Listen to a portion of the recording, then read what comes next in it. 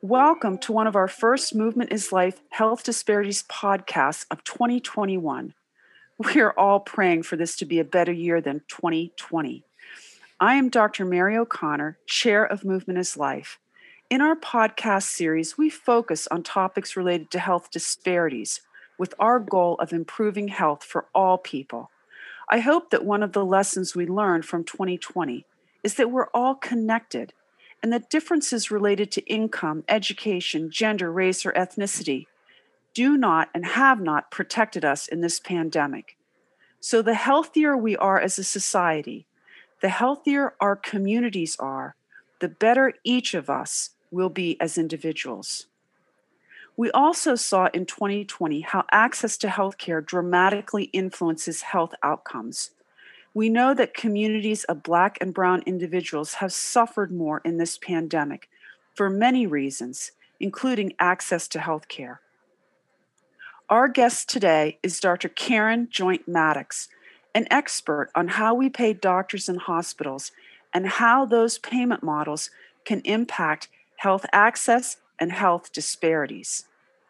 To me, this is one of the dirty little secrets that we have in medicine, that our well-intentioned so-called value-based payment models designed to improve healthcare, can actually hurt certain populations of patients, particularly Brown and Black people and those living in poverty and rural America, those with disabilities, and even our frail elderly. Dr. Joint Maddox is an assistant professor and co-director of the Center for Health Economics and Policy at Washington University in St. Louis. She is extremely accomplished, with numerous high-quality published research in the areas of health disparities and value-based alternative payment models. I am a big fan of Dr. Joint Maddox and excited to have her join us on the Health Disparities podcast. Welcome, Dr. Joint Maddox. Thank you so much for having me. I'm honored to be here. I'm a big fan of your organization and all of its work as well. So thrilled to get to spend some time with you. Let's start by helping our listeners understand what we mean when we say value-based payment models and alternative payment models for hospitals and doctors. How do you explain these terms to the average non-medical person? That's a great question. So when we think about the old way of paying, we'll start there. A physician or a hospital would submit a bill for a chest x-ray or a flu shot or whatever we want to get paid for. And then you'd be reimbursed by the payer, by Medicare, by United, by Humana, whoever. And when we talk about value-based care, we talk about changing that payment based on whether or not you're providing high quality care. So instead of just paying everybody the same thing, we're going to pay you a little bit more for everything that you do if you can demonstrate to us that you're providing high quality. And maybe we measure that by the proportion of your heart attack patients that are getting the right treatment.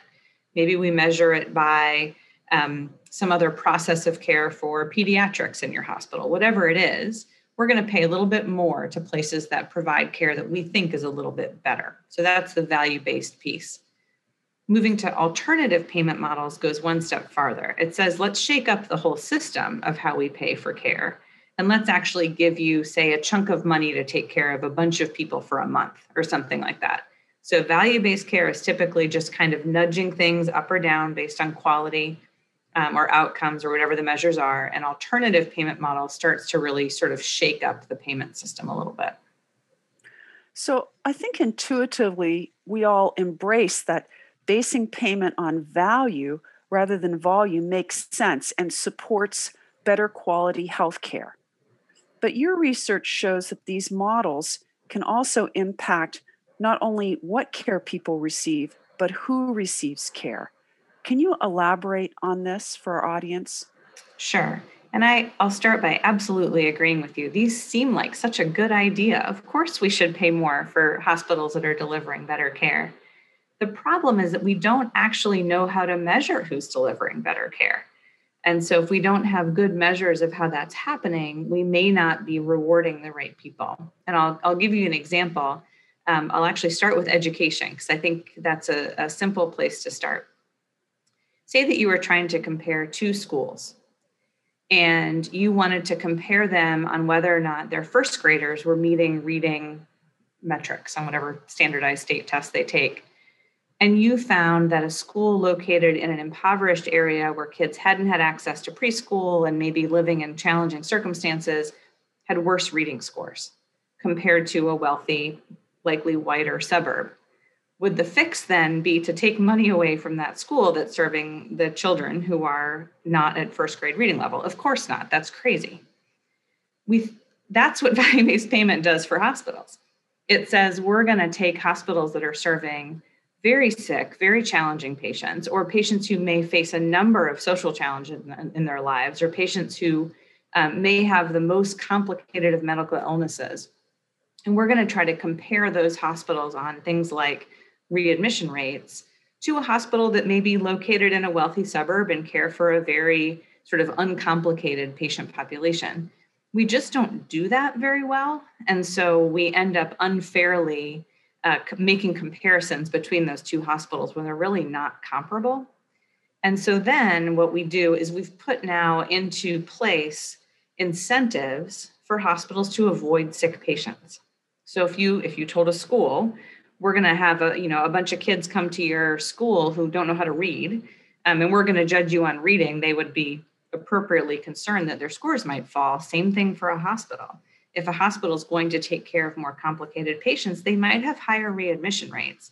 And because we don't do a good job of comparing these hospitals, we can put hospitals in a situation of having incentives to avoid really sick or complex patients, be that medically or socially.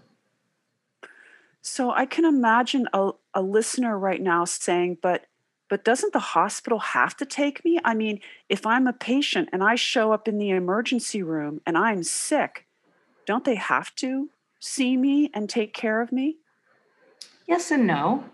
So EMTALA is an act that requires that hospitals stabilize people. So yes, people will absolutely be stabilized in emergency rooms, but the hospital is actually not required to then continue to deliver care. So we tend to have hospitals in certainly in big cities and most medium-sized cities, hospitals that are sort of either officially or unofficially designated the safety net.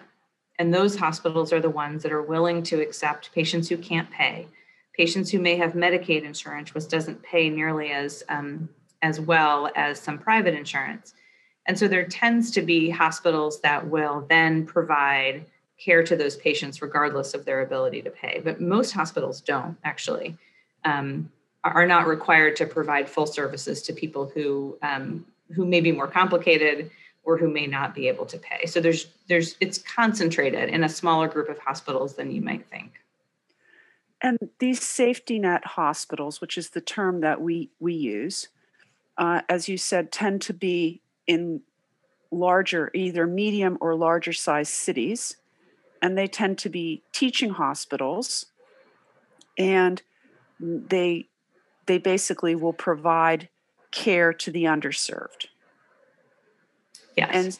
And so I just want you to elaborate a little bit more on how you see these value payment models impacting the safety net hospitals, because if they're the safety net literally for any patient to be able to receive care, whether they have good insurance or bad insurance, because most of these hospitals are also the hospitals where you will find higher levels of complex care, right? So somebody that really has a very serious problem may need to go to that safety net hospital just because that's where the medical expertise is to deal with their problem.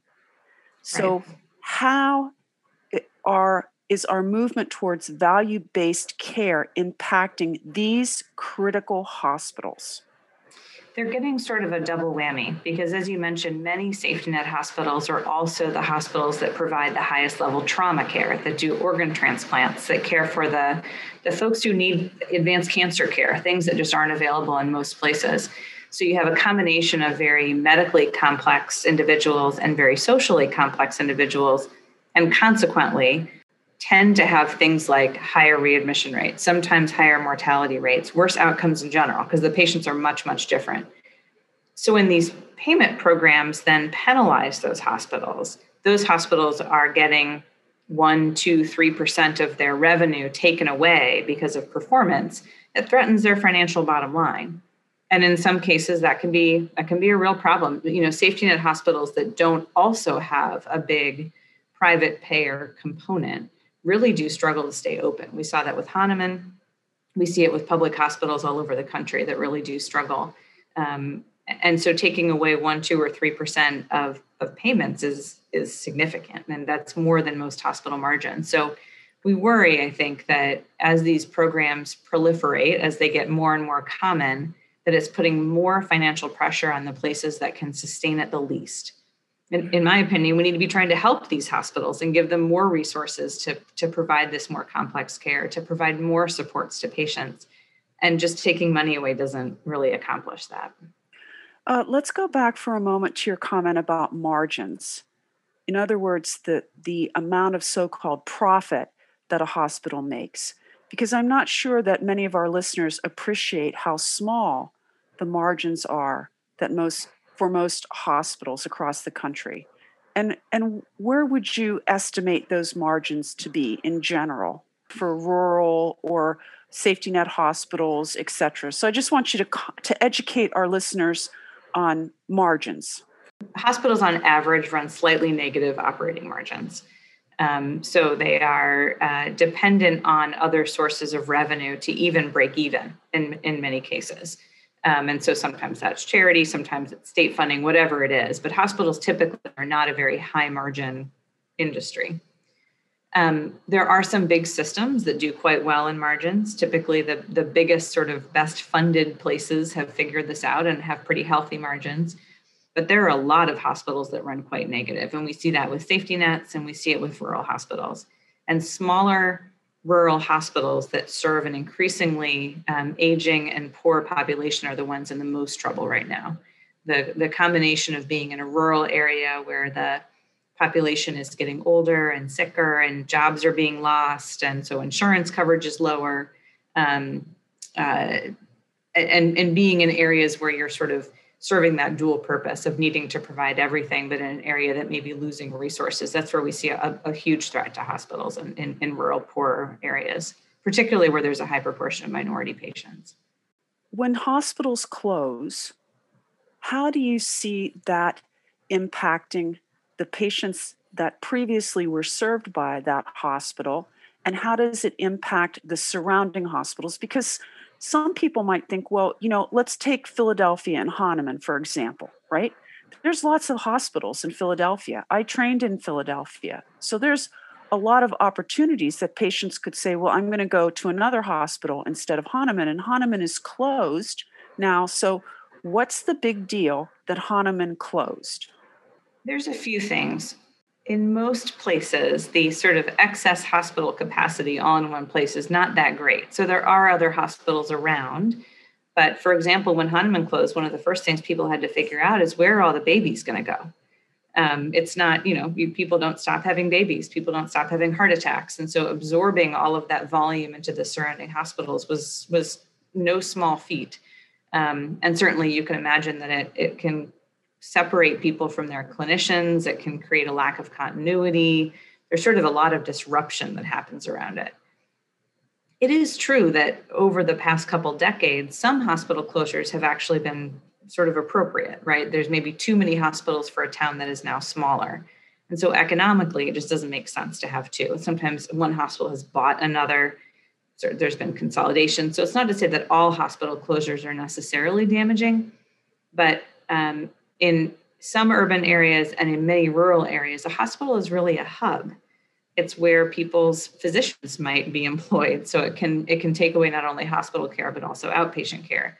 It can be a big economic driver for a community, a huge employer, a place where people can sort of connect around a community, right? Sort of a positive community spot. So we see that the effects can be not only on patients who, again, in rural areas may then lack care entirely, and urban areas may be more of a disruption issue, but it can really have an impact on communities as well as on people.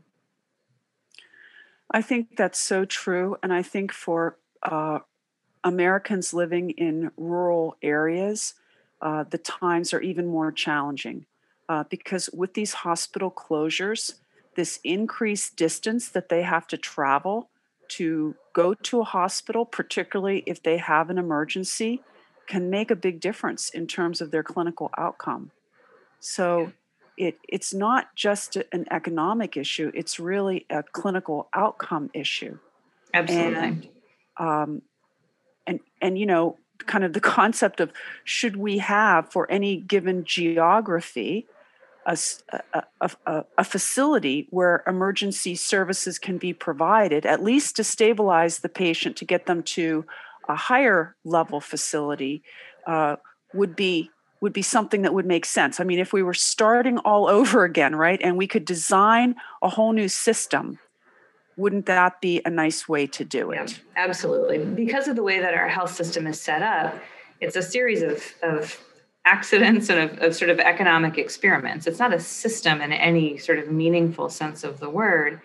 And so there are areas where there is inadequate care. And the places that are clearly at risk of having the least access are rural areas, particularly those with a high minority population, and then urban areas, particularly those with a high minority population. We have plenty of hospital supply in the wealthy suburbs and in, wealthier parts of cities.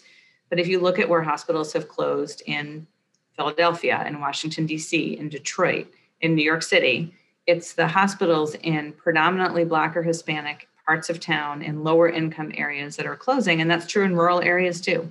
And so we are really we are widening disparities. We are worsening inequity because we're sort of allowing this economic accident to happen where we just take access away from people. And to the point that you made at the beginning of this, which I really appreciate, we are all better when we are all healthy. This is not a question of just, can someone drive 40 more miles to get to the hospital? It's about making sure that we as a country, as a community, are ensuring that people have basic access to healthcare. And we haven't purposefully done that. And we haven't examined our programs in a way with that at the center.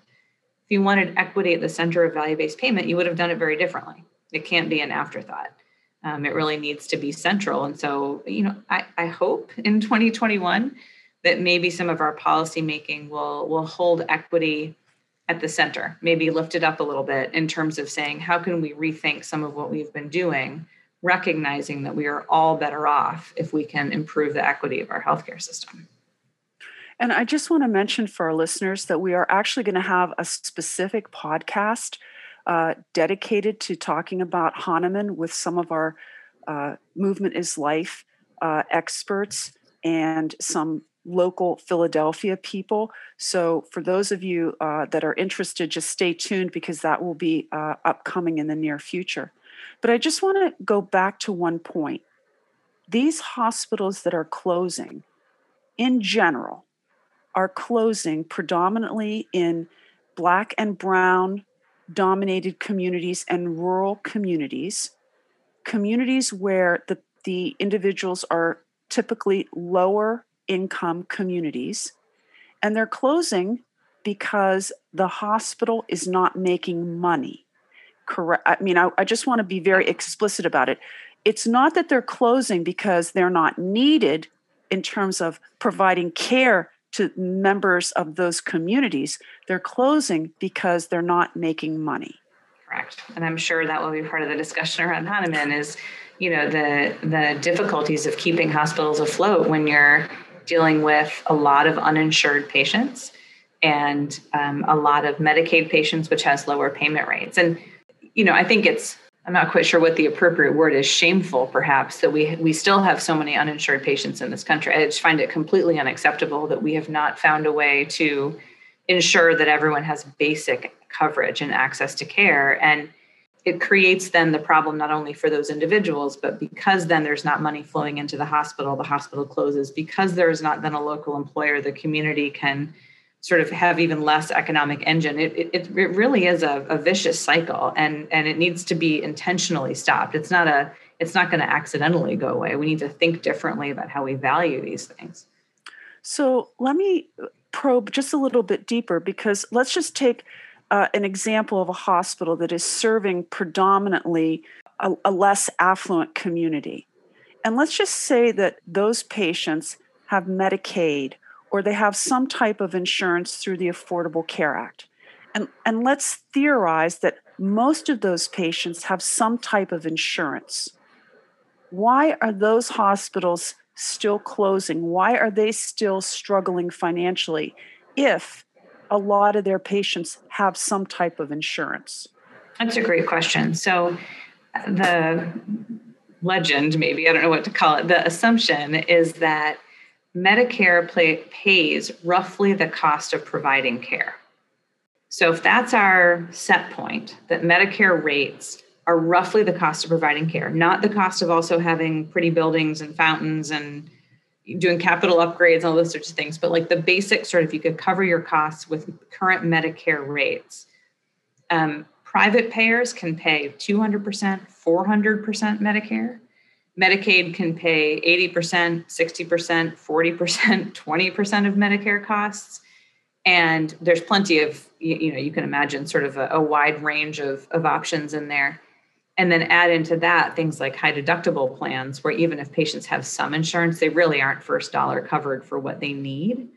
And so a patient has to be able to pay $10,000 before insurance kicks in. Well, a patient may not have $10,000 to pay for an unexpected car accident or a cancer diagnosis.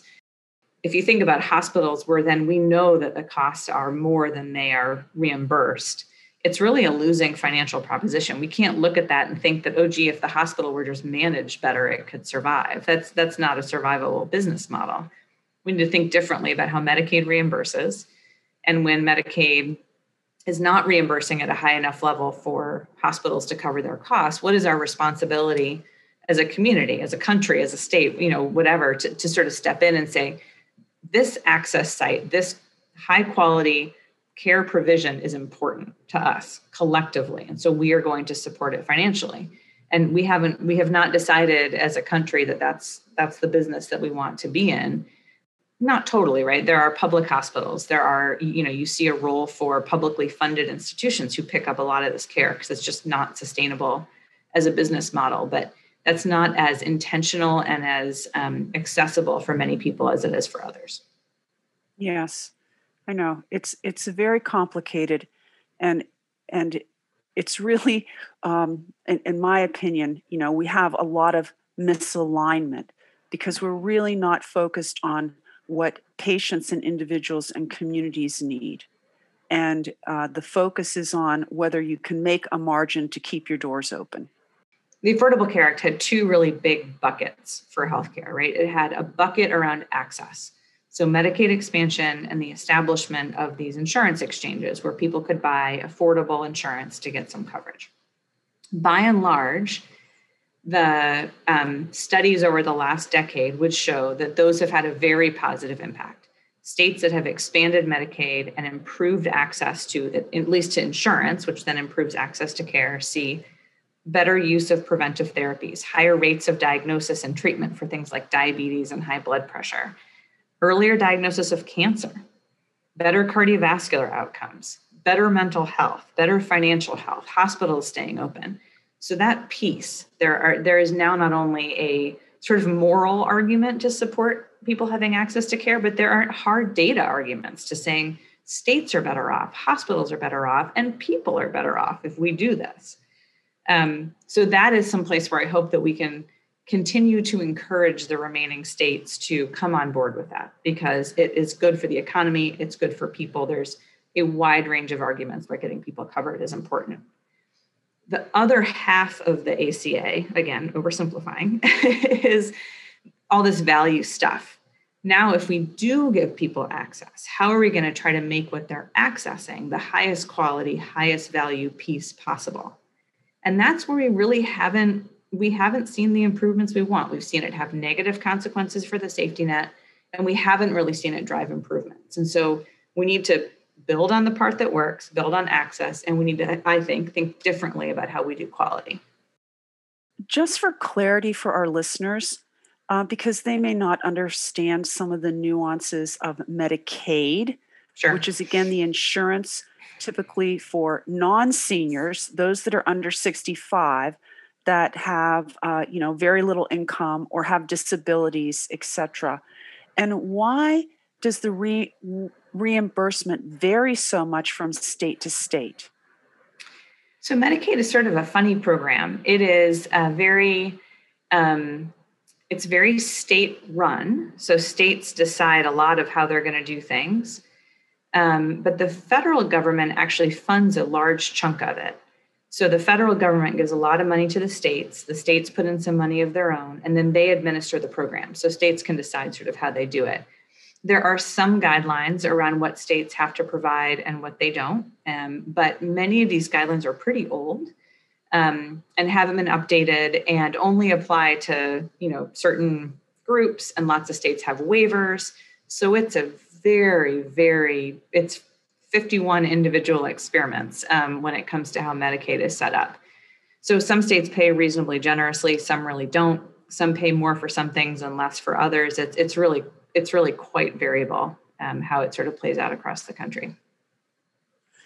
So you mentioned that this kind of second oversimplification, but kind of categorization of the Affordable Care Act was driving value-based payment models.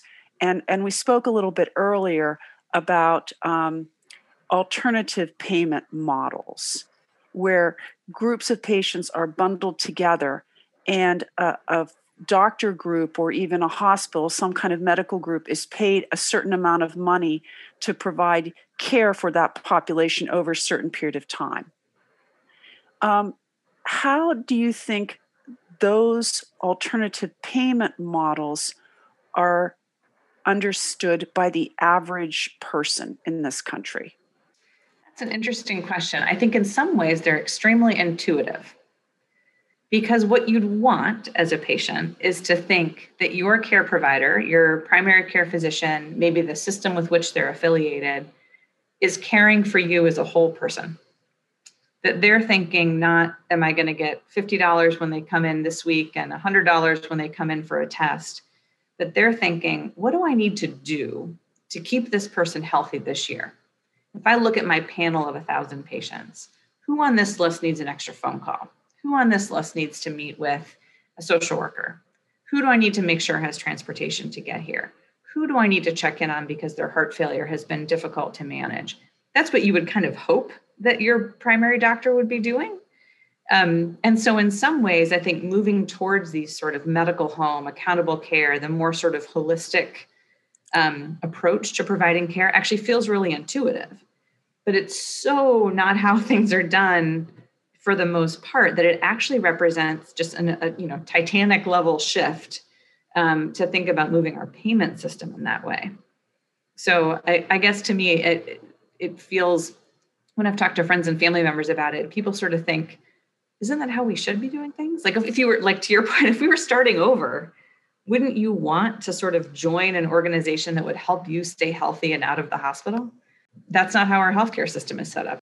So if I had an elderly parent who's ill and who has some chronic medical conditions, would that doctor perhaps not want to accept my mom in their panel because they know she's sicker and more complicated and she's going to require more healthcare resources when they're getting paid X amount to provide care for her for a year, let's say?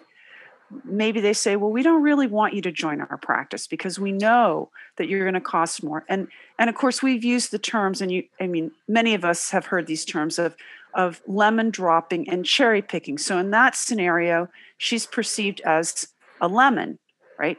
Not a favorable patient, whereas somebody could be her same age, but who's healthy would be perceived as a favorable patient into the practice in terms of the financial impact in that payment model, where that group is paid a set amount to provide care to that patient regardless of what they need. That's a great question. It's all about how you do the payment. So if we were to accurately account for the costs that someone might be expected to incur with their particular mix of frailty or post-acute care needs or whatever it is, in some ways, those are the people who stand to benefit the most from a system like this, right? Those are the people in whom we say, gosh, I'll speak from my own experience. A family member has been admitted to the hospital 3 times this year for heart failure. Wouldn't it be great if they got the kind of personal, directed, focused care that could keep them out of the hospital? Like, that's where the opportunity is, not in the healthy, 40-year-old who doesn't need much care. But in order to make that worth someone's time and not make that person just seen as a risk, you have to pay enough. You have to say, we're going to take into account the fact that someone who has many more of these needs is going to cost much, much more. But we also think that that's where this type of approach, this sort of the more holistic sort of centered approach, that's where we think the benefit is. And so it's really a catch-22. It's the devil is in the details, to sort of borrow a probably overused phrase, that we want to incent clinicians to provide what patients need. If that's a social worker, if it's a community health worker, if it's a wheelchair, if it's a home health nurse, we want to put the incentives in place to try to direct resources to people where we think that we can prevent some of these really adverse events. We don't want people to fall and break their hip. And right now we only pay if they fall and break their hip. We don't pay to prevent them from falling and breaking their hip. So we need to shift towards putting adequate money in the outpatient setting to focus on keeping people healthy and functional to the degree that's right for them. And so how well do you think we're doing with our current, we use the term alternative payment models? I mean, I think medium. People understand medium. Okay. Medium. So maybe we're doing a C. That's better than a D or an E, but certainly not an A or B. Yeah, I think that the studies so far would suggest that some of those payment models have led to some reductions in payments and some very innovative programs around trying to find high-risk patients and get them these extra services. It really does free up innovation, right? Because then you can decide, okay, it is now worth it to do a fall prevention physical therapy class for our group of folks at highest risk of falls, because we know that's cost effective if it prevents them from going to the hospital. And now we're kind of on the hook for whether or not they go to the hospital, as opposed to getting rewarded if they go to the hospital. So it really has the potential to drive a very different kind of innovation than we've previously seen. For the most part, the data that we have don't show that there's been very much adverse selection in those programs. I shouldn't use adverse selection, it's a little jargony. The data don't suggest that patients are getting kicked out of these programs if they become high cost. For the most part, it seems like organizations are really trying to proactively identify people, but it is always a risk. And it is certainly where we need to do a much better job of measurement and of understanding and of really incenting the things that we want people to do around positive interventions for high-risk patients as opposed to avoiding them. We should be bonusing the heck out of programs that want to take care of our sickest patients. We should make it financially attractive for them to care for people because it's a win-win, right? Go care for people who need to be cared for. Like, that's what our healthcare system should be about. So we need to be shifting more toward thinking about that as value, as opposed to just like a little checklist of how many dollars someone spends. That's not value. Value is providing value how the patient wants it provided. And most people would like to be healthy and happy and at home. Absolutely. What advice would you have for a patient who feels that they might be negatively impacted by these alternative payment models? I think it starts with trying to understand how a primary care clinician might be thinking about this, because there are so many different ways in primary care that this is being done that it would be difficult to assume that your clinician was under any given model. Oftentimes there's a different model for Blue Cross and a different model for Humana and a different model for Medicaid. And so clinicians are really stuck in the bunch of a middle. And so it probably starts with a conversation with a clinician around, are you a medical home? How do you think about taking sort of holistic care of your patients, understanding their values. And if you feel comfortable that your primary care clinician and their team is really representing your values, I think you can feel pretty confident that they're sort of operating within all of these crazy payment models to the best of their ability. Mm-hmm. It's trickier on the hospital side because all hospitals are under these programs. They're mandatory. So, and typically, the way that we see these have negative effects is not that the clinicians in the hospitals are doing bad things. It's that the payments are being cut to the hospitals. And so there are tough decisions to be made around hiring more nurses or social workers or whatever it is. So it's much more opaque at the hospital level. And it can be much harder to figure out sort of even who you would talk to about that. So I would say that the most important thing is just to understand that philosophically, you are with a primary care provider that has your entire needs and sort of best interests at heart. So now that we're past the election, what would you say are the top 2 priorities that you would want the Biden administration to tackle relative to value-based payments and alternative payment models because of the impact on patients, these issues that we've talked about? Right. If you had your wish list and I had President Biden on the other line, what would you tell him we need him to do? I think the first thing, the top thing on my wish list is to prioritize equity. We have not made that an official piece of how these programs are designed. And so not surprisingly, they've had, if anything, a negative effect. And so when we think about how to do these better, and by better, I mean not just better for vulnerable populations, though certainly that's important, but better for society as a whole, for us all to be sort of moving in the right direction, we need to have equity just at the center of what we do. It can't be an afterthought because it won't ever get done. And we need to be very intentional about how we do that. So thinking about are the payments adequate for caring for high-risk patients, including high social risk patients? How are we measuring social risk? How are we making sure that patients have access to care? How are we making sure they have access to the social services they need? Really starting a discussion around value with what the patients need, as opposed to sort of the bean counting of the dollars spent. Some of our patients need more money spent on them, frankly.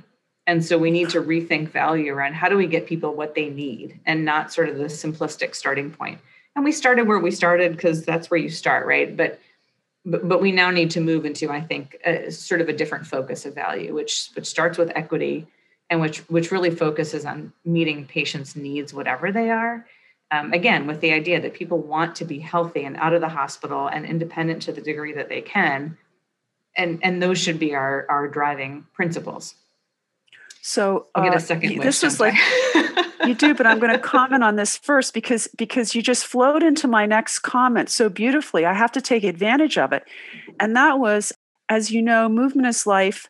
We worked with the late, great Congressman John Lewis on legislation entitled the Equality in Medicare and Medicaid Treatment Act. And this legislation would direct the Center for Medicare and Medicaid Innovation to actually consider the impact of access to care on patients based on race, ethnicity, geography, etc., when creating these alternative payment models. So it was really to address that gap, that unintentional gap created by value-based payment models and alternative-based models, where we were seeing concern regarding cherry picking and lemon dropping. Then, of course, we lost Congressman Lewis. But I'm pleased to announce and share with our audience that Congresswoman Terry Sewell from Alabama and Senator Cory Booker from New Jersey have agreed to introduce the EMMTA Act in the new Congress. And so we're really excited about this legislation now being reintroduced and working with the Congresswoman and Senator on moving this forward to try and get this into law. Yeah, because it's such crucial legislation, and it is what a way to honor one of the great Americans of all time, right? To just sort of say we are going to put this into law, that we care about equity, that this has to be the center of what we do. It has to be measured. It has to be considered. It can't be an afterthought. I think it's extremely important, and I'm thrilled to hear that there's a mechanism to move it forward. Well, just for clarity for our listeners, what the legislation would do would be require CMMI, which is the group at Medicare that creates these other payment models, to include the lens of access to care and equity to care. And the legislation says you cannot create new payment models, CMMI, if they're going to increase health disparities or decrease access. And that is a fundamental piece that we missed in the Affordable Care Act. And so it's really a way of addressing one of those gaps that was created, I think unintentionally, but nonetheless was created for driving health equity. So yes, we're very excited about that. I want to comment on an opinion piece that you published in the New England Journal of Medicine in 2018. And you wrote about the idea of risk adjusting payments for social factors such as poverty as a way of avoiding cherry picking and lemon dropping.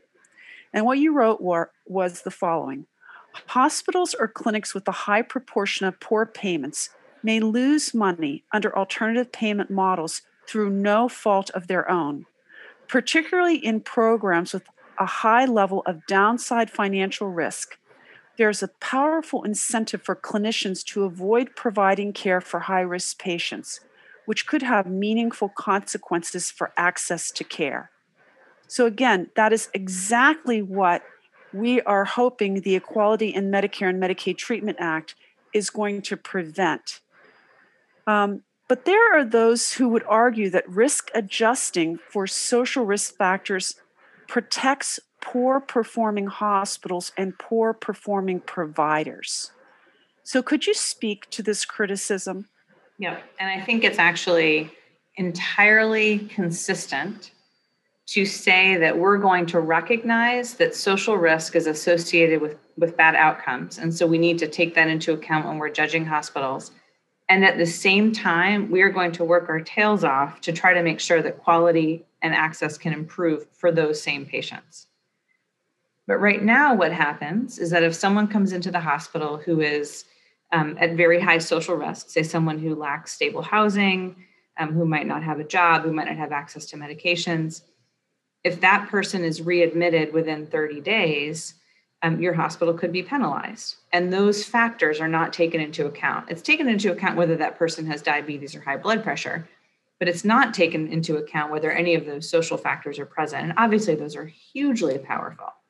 Now, I would love it if in a 4-day hospitalization, I could fix someone's lack of housing, lack of employment, lifetime of exposure to interpersonal and structural racism that has led to terrible damage to their body. I would love it if I could get rid of those things in 4 days. I cannot. And so expecting that a hospital can achieve the same outcomes with people who face all of these challenges is just unreasonable. But you can both want to appropriately credit the hospital. So say, okay, this person is more likely to be readmitted. So let's make them less likely to be readmitted than they would have otherwise. And at the same time say, and we think it is crucially important that we work to improve housing, job access, poverty, stress, racism. So I think it is entirely consistent to say both, that we need to recognize the hard work that hospitals are doing who care for patients who have all of these other challenges, and also say, and we want those hospitals to work to make those better. And I think only if we do both of those things can we make value-based care have a positive effect on equity, as opposed to both create a disincentive to caring for people and put hospitals at a financial risk for doing it. Well, I couldn't agree with you more, because we have to address all of these issues in a more holistic and intentional way. Dr. Joint Maddox, unfortunately, our time is coming to a close, and I know we could talk about this topic for hours. I want to thank you for the generosity of your time and expertise, and I know our listeners have found your insights to be most valuable. You've been a fabulous guest, and we look forward to having you on the Health Disparities podcast again in the future. I'd like to close with any final comments you have for our listeners. I'd just like to thank you and thank everyone for listening. I think we're at a touch point in history. And I hope that we look back over this next year, a couple of years, 5 years, and feel like we really started to move the needle on equity. I think we're at the beginning of a movement, and I really hope that we look back and see that things have changed. I could not agree more. So thank you, Dr. Karen Joint Maddox, from all of us at Movement is Life and our Health Disparities podcast.